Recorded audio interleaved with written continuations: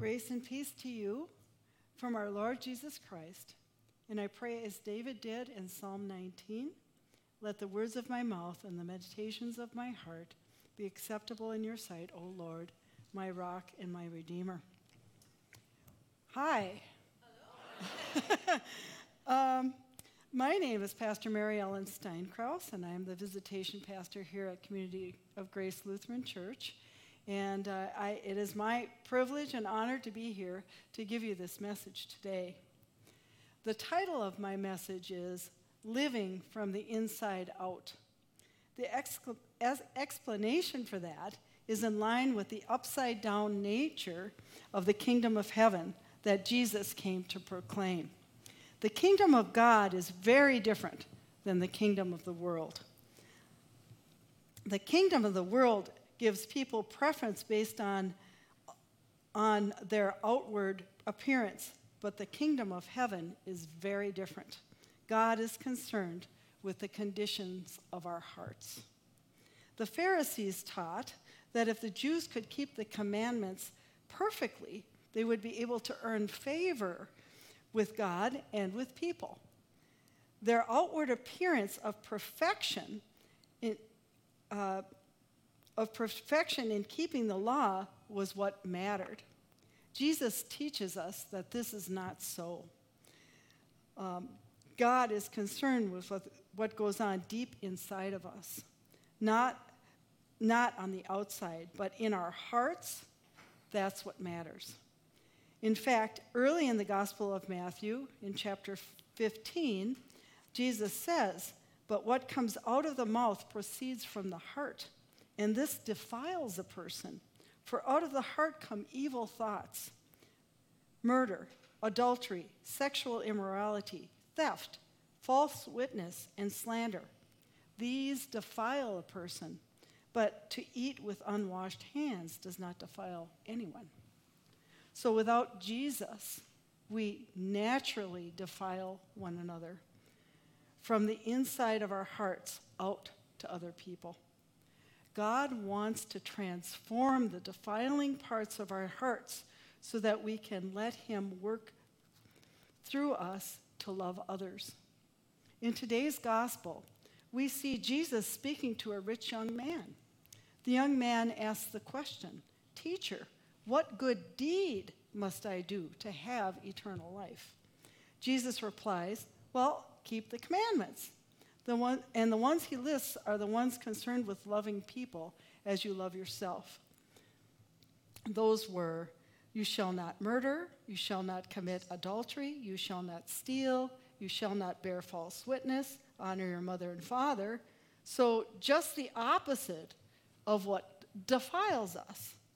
The young man says, "Check, yep, I did that. I've done that all my life. What else can I do? What am I still lacking?" And Jesus looks at him, and I can just imagine him looking deep into his heart, and he said, "Yeah, but have you really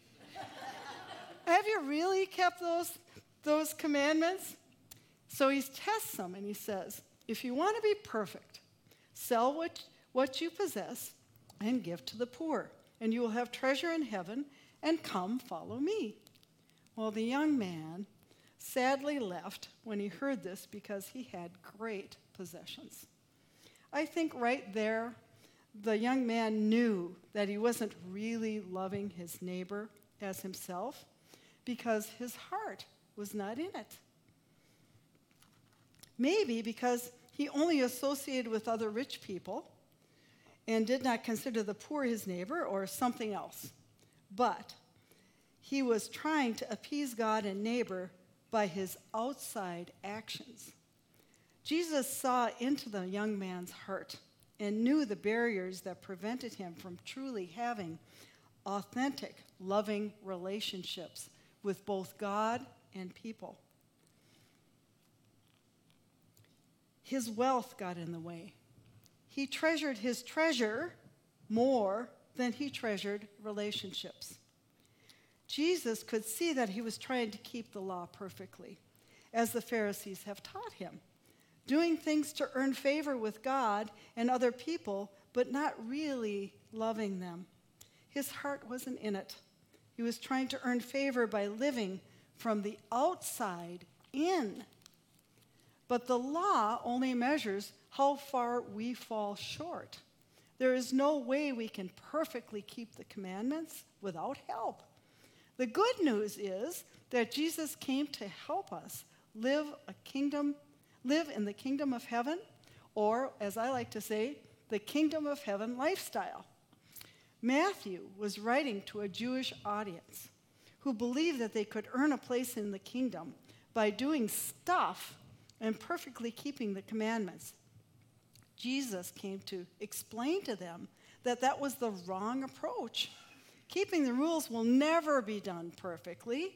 In our own strength, we need help. Jesus sees us as we are inside. He is not fooled by our outside ways. He wants a heart-to-heart relationship with us, a deep relationship, a growing relationship, a relationship that transforms us by the sanctifying work of His Holy Spirit. He wants us to live from the inside out, to draw from the love He has for each one of us, to then be able to love others. He meets us in the deep places in our hearts to reveal to us His love for us and helps us see and give up those things in our lives that are barriers to these relationships. We then confess those blocking barriers, and Jesus can work through us to bring His love to others. When we confess our shortcomings and those things that take up room in our hearts and prevents us from showing love to others, He honors our willingness to surrender to Him. You see, it is not what we can do, but what Jesus has done for us and can do through us. He's looking for people whose hearts are committed to Him. For the eyes of the Lord range throughout the earth to strengthen those whose hearts are fully committed to Him. If you know you are loved by God, you are not looking for love in other places.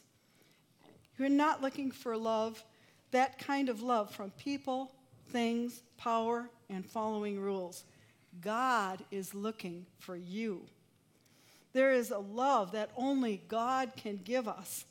And once we believe and trust that it is there for us, Jesus can work in us and through us to spread His love to others and proclaim the kingdom.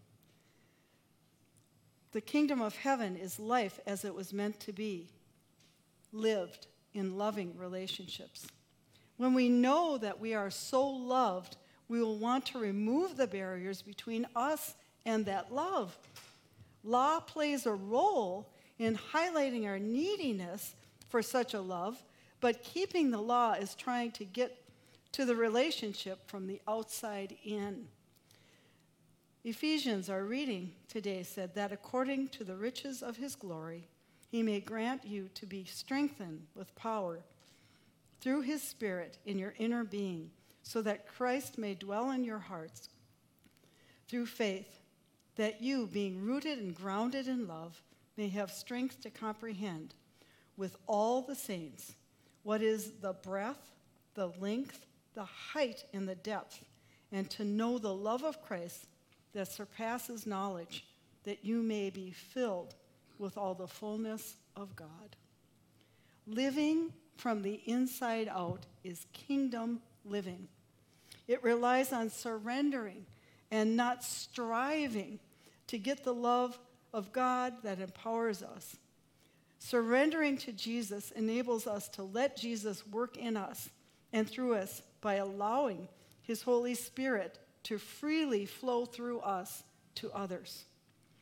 Jesus' Spirit reveals to us that we are all children of the Father, and His desire to love each one of us, each and every one of us, with this empowering and perfect love.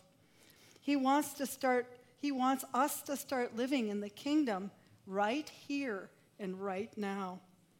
We share the Holy Spirit with both Jesus and Father God. It is how they live in us, and we live in them. That is the invisible part of living in the kingdom. Being invisible does not mean he is not real or he doesn't exist. As Jesus put it when he was speaking to Nicodemus, the Holy Spirit is like the wind. You can feel and hear him, but you can't see him. Holy Spirit works in our hearts and lives by our invitation to let him work within us. Our triune God never forces anything on us. He is a gentleman. So we've been going through the Gospel of Matthew, and we've been talking about the ABCs. Now, I kind of cheated.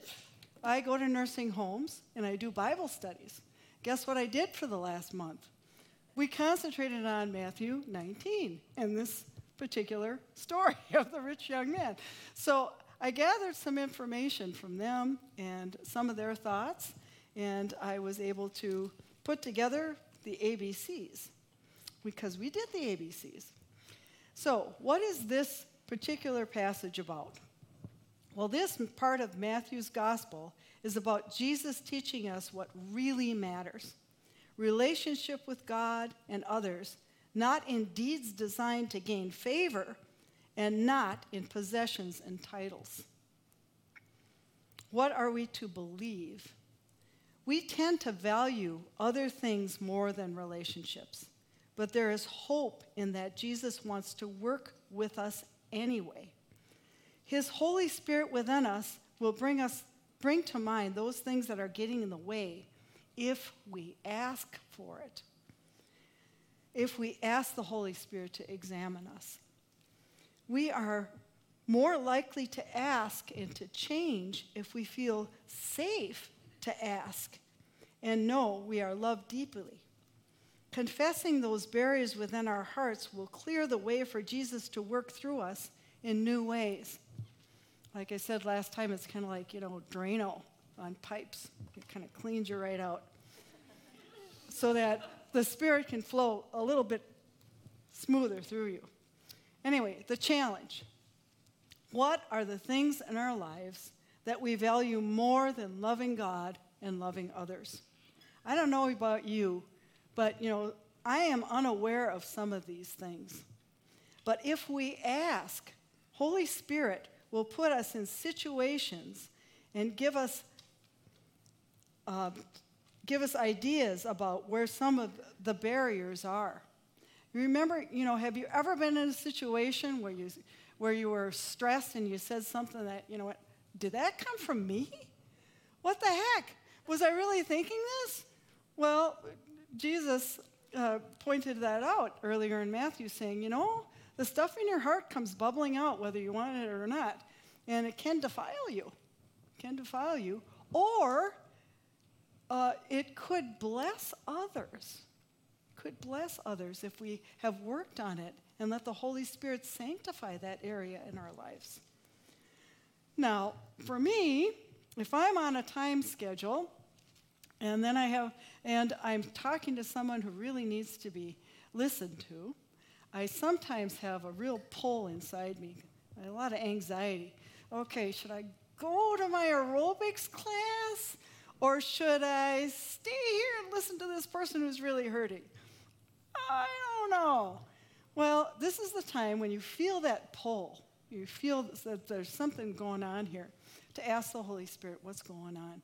I'm still working on that. I try to be punctual in everything that I do, but sometimes you have to lay that aside. And, that discernment comes from the Spirit of God. I also do a Bible study with the seniors each month. In preparation for this message, like I said, we studied Matthew 19. The takeaway many had there was that it's very difficult to give up things that we have accumulated throughout a lifetime. When they entered the senior living facility, they faced downsizing, and it was really difficult because these things that they had to downsize are not only treasures, but they're also memories. Many shared ways of keeping the memory but letting go of the things. So some of them said, well, why don't you take a picture of it, A picture is worth 1,000 words. Some of them gave their children their things. Some of them sold them. Some of them just gave everything away before they came into the nursing homes. But I thought that was interesting discussion. So treasure can cause trouble in your life. So let's take time this week to live more fully in the kingdom by asking God's Spirit to bring to mind the heart barriers to our relationships, confessing them and letting Jesus work in us and through us in new ways. Mike Bradley, the LCMC service coordinator, I think it's the best thing we have to a bishop, used to be the president of the Masters Institute Seminary where I graduated. When I attended there, he was the president. He used to sign all his emails in this way. Lord, do whatever you need to do in me so you can do whatever you want to do through me. Good words to end with. So let's pray. Father God, thank you for your Spirit, who you put within us, that reminds us how much we are loved by you. Nothing can ever compare to the deep love you have for us. Remind us that we are your children. Thank you for your Son, Jesus, who shows us the way to love you and each other. Jesus, thank you for your willingness to work with us, in us, and through us. Help us with your Spirit to confess those things that prevent you from working through us in new ways. Holy Spirit, thank you for uniting us with each other. We ask for your help so that your love can reach through us to others. In this way, the kingdom of heaven is proclaimed. And we pray this in Jesus' name. Amen.